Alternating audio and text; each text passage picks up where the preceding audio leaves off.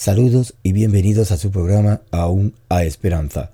Este es tu hermano en Cristo Gelson y te invito a que me acompañes con el devocional del día de hoy. El mismo lleva por título Arrepentimiento es sumisión a Cristo. Nuestra lectura bíblica se encuentra en el libro de Lucas capítulo 13 y el versículo 3. Les digo que no, de la misma manera, todos ustedes perecerán a menos que se arrepientan. Palabra de Dios.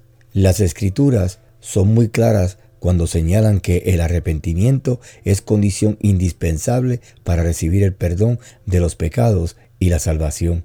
En el libro de Hechos, capítulo 2 y el versículo 38 dice: arrepiéntanse y bautícense cada uno de ustedes en el nombre de Jesucristo para perdón de sus pecados, les contestó Pedro, y recibirán el don del Espíritu Santo. Palabra de Dios. Arrepentirse es mucho más que pedir perdón sintiendo contrición por haber ofendido a Dios. El verdadero arrepentimiento significa un cambio de actitud hacia Dios. Nuestra actitud interior es la que produce un determinado modo de pensar, de sentir y de actuar. Todos nosotros tenemos básicamente una de estas dos actitudes delante de Dios: la rebelión o la sumisión. La actitud natural del ser humano ante Dios es de rebelión. Digo natural porque la heredamos de nuestros primeros padres, Adán y Eva. La rebeldía hacia Dios no siempre se manifiesta de un modo abierto y agresivo. Generalmente se expresa de manera más sutil, mostrando una independencia de Dios,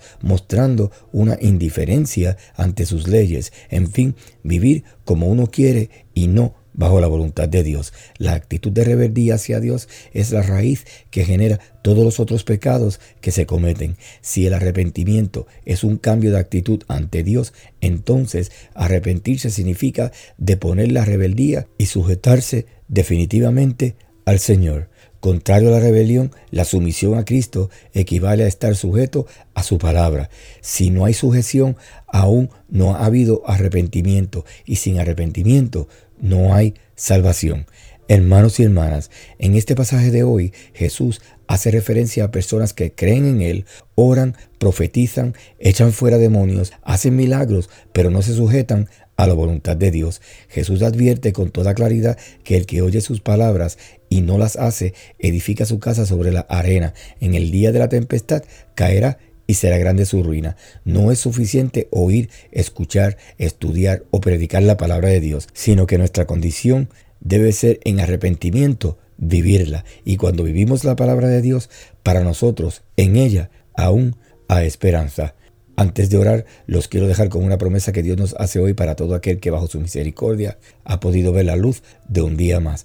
Dice en el libro de Eclesiastés capítulo 9 y el versículo 4, aún hay esperanza para todo aquel que está entre los vivos. Mis hermanos y hermanas, si me están escuchando, es porque hoy tanto para ti como para mí, aún hay esperanza. Oremos. Padre nuestro que estás en los cielos, alabado y glorificado sea tu nombre.